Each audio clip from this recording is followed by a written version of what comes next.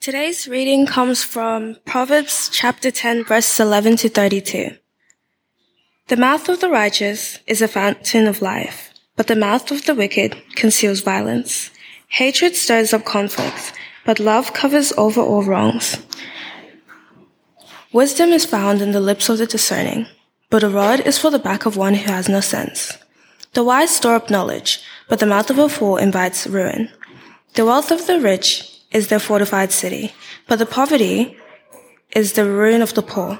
The wages of the righteous is life, but the earnings of the wicked are sin and death.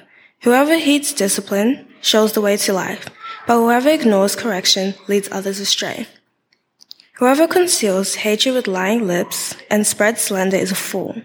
Sin is not ended by multiplying words, but the prudent hold their tongues. The tongue of the righteous is choice silver, but the heart of the wicked is of little value. The lips of the righteous nourish many, but fools die for lack of sins. The blessings of the Lord brings wealth, without painful toil for it. A fool finds pleasure in wicked schemes, but a person of understanding delights in wisdom. What the wicked dread will overtake them, what the righteous desire will be granted. When the storm has swept by, the wicked are gone, but the righteous stand firm forever. They fear of the Lord and adds length to life, but the years of the wicked are cut short. The prospect of the righteous is joy, but the hopes of the wicked come to nothing. The way of the Lord is a refuge for the blameless, and it is ruin for those who do evil. The righteous will never be uprooted, but the wicked will not remain in the land. From the mouth of the righteous comes the fruit of wisdom, but a perverse tongue will be silenced. The lips of the righteous know that finds favor, but the mouth of the wicked only what is perverse. This is the word of the Lord. Thanks be to God. So, if you'd like to open your Bibles, and children, if you'd like to come up to the front and grab a seat. So, come up, grab a seat either side, make space for the others. Great. Aren't words amazing? Isn't language amazing? Every day we use so many words without even thinking about it. Do you know there's only one thing in the whole of creation that uses words and language, and that's us, human beings. Animals can communicate in very simple ways, but they don't use words. Who here's got a pet? Who's got a cat or a dog or a fish? Or put your hand up if you've got a pet. Okay. What have you got? What pet have you got, guys? Cat. Two cats. What have you? I have a cat. You've got And 3 chickens. 2 cats and 3 chickens, a cat. How about you, Louisa? A doggy. You've got a doggy. Okay, so a range of pets there. So do you know when your cat or your dog is hungry? Yes. How do you know? They start fighting with the other one. They start fighting? Yeah. Okay. That's true. Okay, so you always know. Chicken plays dead. He plays dead. Okay, so you know when they're hungry. Does your cat ever say to you, "Excuse me, I know you're busy, but I'm pretty hungry. Would you mind giving me a fish and a bowl of milk?" Does your cat ever say that? No? Okay, of course not. Of course not. But if cats could speak, they'd be much more demanding than that, wouldn't they? They'd say, "Servant, fetch me my food." And dogs would be like that. I'm starving. Where's my food? Is that right? So animals, they can't speak. They can't use words. Only humans use words. Humans can speak because God speaks. Right at the beginning of the Bible, it says that God spoke everything that exists into being. God created the whole of the universe by speaking, by using words. And human beings are made in the image of God. And the fact that we have language is one of the ways that we reflect God's image.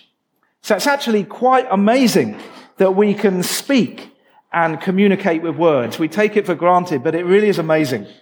Do you know that it's almost impossible to count the number of words in any given language? But experts tell us that there are more than 1 million words in the English language. That is a lot of words. And the way we use those words is really important because words can be powerful. Now, if you could have any superpower, what superpower, adults as well, I want you to think of this. What superpower would you have? Now, don't tell me yet. Just hold this in your mind. I want you to think of one superpower that you would have. And if I say it, you put up your hands. Adults as well. So, the ability to fly. Who would have that? Okay, we've got a smattering of people who would like to fly. Yeah, 5 or 6. Invisibility. Who'd like to be able to turn themselves invisible? Okay, yeah, a few. Superhuman strength. Anyone? No one for superhuman strength? No takers? Teleportation. Oh, yes, that means you can just pop up anywhere in the world. Oh, I'd like to go to Tokyo today. Bing, and you're there. You can have some nice holidays. So quite a few people like teleportation. I'm sure a few people have put their hands up for more than one of these. But what about the ability to change into any animal? Am I the only one? I'd love that. You could fly, you could swim with the dolphins, you could be super strong or super fast, depending on the animal. Don't you think that'd be cool? No? Any I've not said. Who'd like a super... What Isaac? Telekinesis. Telekinesis. Yes. Okay. Reading minds. Reading minds. Okay. To understand how women sings. Okay. Controversial, but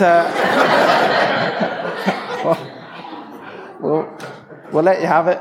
Okay. Anna, did you have one? Hers was telekinesis as well. Oh, telekinesis as well. Okay. Right, well, I've got very sad news. The sad news is that none of us will ever have any of those superpowers. But we do already have a superpower. Every single one of us has a superpower. Do you know what that superpower is? Can you guess what it is? Words. Exactly right. Our words are like a superpower. Words can turn a bad day into a good day. In fact, words can change the course of a person's whole life. Words are incredibly powerful. They can build people up. They can inspire and encourage. They can bring healing, wholeness, and forgiveness. They can help people to know Jesus and to follow him. Words can be a powerful force for good. But they can also be a powerful force for bad. Words can tear people down and make them feel discouraged. They can spread fear and hatred. They can tear communities apart. They can lead people away from God. So words can be used for good and words can be used for evil. They can be used to bring life and they can be used to destroy life. Today we read some Proverbs. Proverbs are wise sayings that we find in the Bible. And the ones we read today are basically saying that those who use words in a good way are wise and godly, and those who use words in a bad way are foolish and wicked. So we have this superpower, words, and we can choose to use them for good and for bad. But the truth is, none of us are perfect. So often we use words in a good way, but all of us sometimes use words in a bad way too. But we hope that when as we grow as Christians, there'll be less of the bad and more of the good. Now, who knows what a roast is?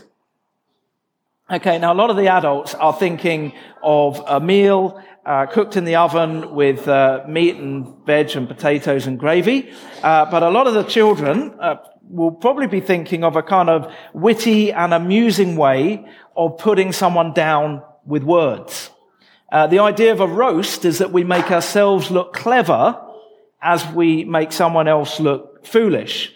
And on YouTube, there are so many videos aimed at teenagers and younger children as well, which are basically just people getting roasted, people getting pulled down. There seems to be a lot of interest in tearing people down And in Australia, we have this saying, don't we, cutting down the tall poppies. As Christians, we need to reverse our way of thinking. Instead of looking for ways to pull people down, we need to look for ways to build people up. Every day, we have so many opportunities to use words in a way that will make such a positive difference. Let's try and think of some of the ways that we could make a difference with words. What kind of things could we say to people that would really make a difference to them? What do you think? Any ideas? What could you say to someone that was really nice or kind or made a difference? What do you reckon, Cassie? Supercalifragilisticexpialidocious. Not good. Well, if you're all saying it together, that might make you feel a bit more cheerful. It's quite a cheerful sounding word, if it's a word. Okay, what else? What could we... It's an official word in the English dictionary. Say again? It's an official word in the English dictionary. Okay, and what kind of thing could we say to help people to feel encouraged or strengthened? Well, let me give you an example. What if you had a friend, let's say, who wasn't very good at football, and they were feeling bad about that? What could you say to that friend? What do you reckon, Anna? Keep on trying, don't give up. Keep on trying, don't give up. That's a great thing. Yeah, that's a really good encouragement, wouldn't it, Anna? What else could we say to that friend? Any ideas? I mean, we wouldn't lie to them, would we? We wouldn't say, you're the best footballer ever, because that wouldn't really be true. But we might be able to say, Anna, like you said, keep on trying, don't give up. We might be able to say, you're getting better all the time, you're really improving. We might be able to say, I love the fact that you always try your hardest. That's such a good quality. Don't lose that. There's always ways that we can build people up and encourage them, aren't there? So remember, words are powerful. And if we use them for good, we can literally change someone's day or even their whole life. Sometimes you'll meet someone whose whole life has been changed and sent in a different direction just because of a few words that one person has said to them. So words are powerful. Words are also telling. They reveal what's going on in our heart. Verse 11 says, the mouth of the righteous is a fountain of life. Now, I need a volunteer. Who's going to volunteer for me? Anna, your hand went straight up. Come up here. Okay. If you stand just there.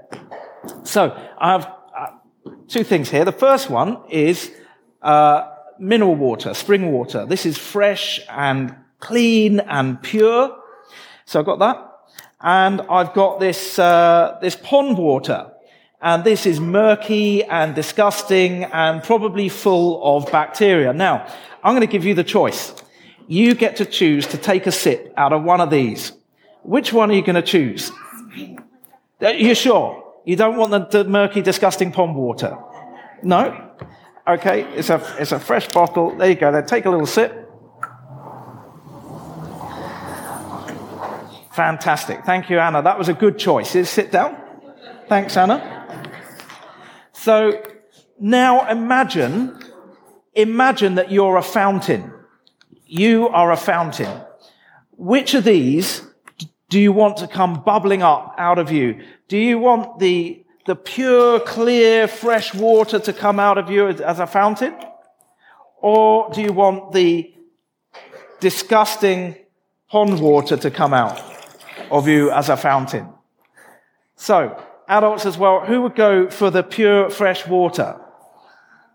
Who would go for the pond water? I shouldn't have even said that one. But I knew there'd be one or two.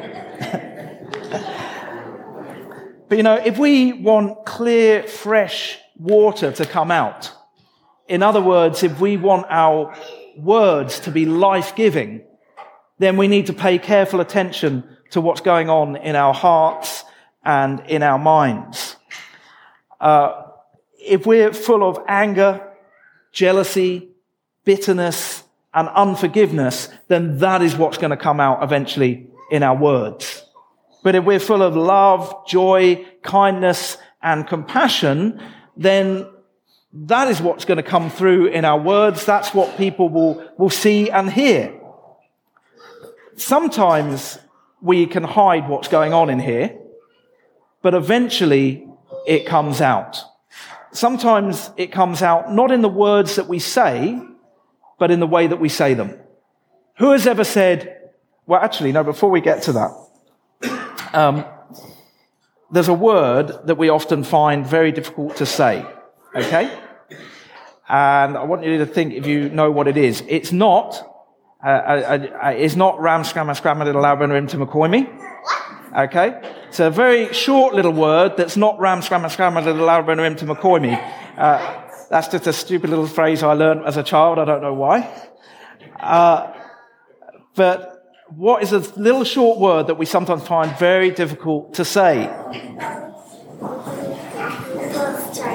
Sorry? Telestration. No, that's a big word. That's hard to say. What is a word that we sometimes find really difficult to say? Sorry. Who's ever said sorry like that? Or sorry? Has anyone ever done that? I think we all have at some point, haven't we? We've said the right word, but what's going on in here isn't right. And the way to change what's going on in here is to focus on our relationship with God through Jesus Christ. The Proverbs that we read this morning compare the wise person and the foolish person. And the Bible makes it really clear that the wisest thing that we can do is to know and love and trust and follow Jesus. And the most foolish thing that we can do is to pretend that we don't need Jesus and push him away. And the Proverbs tell us that the foolish person will not last, but the wise person or the righteous person will last forever. It says in verse 25, when the storm has swept by, the wicked are gone, but the righteous stand firm forever. So the most important thing in life is to be friends with Jesus and to allow him to change what's going on in our hearts so that we can be like a fountain of life to all the people around us. Shall we pray?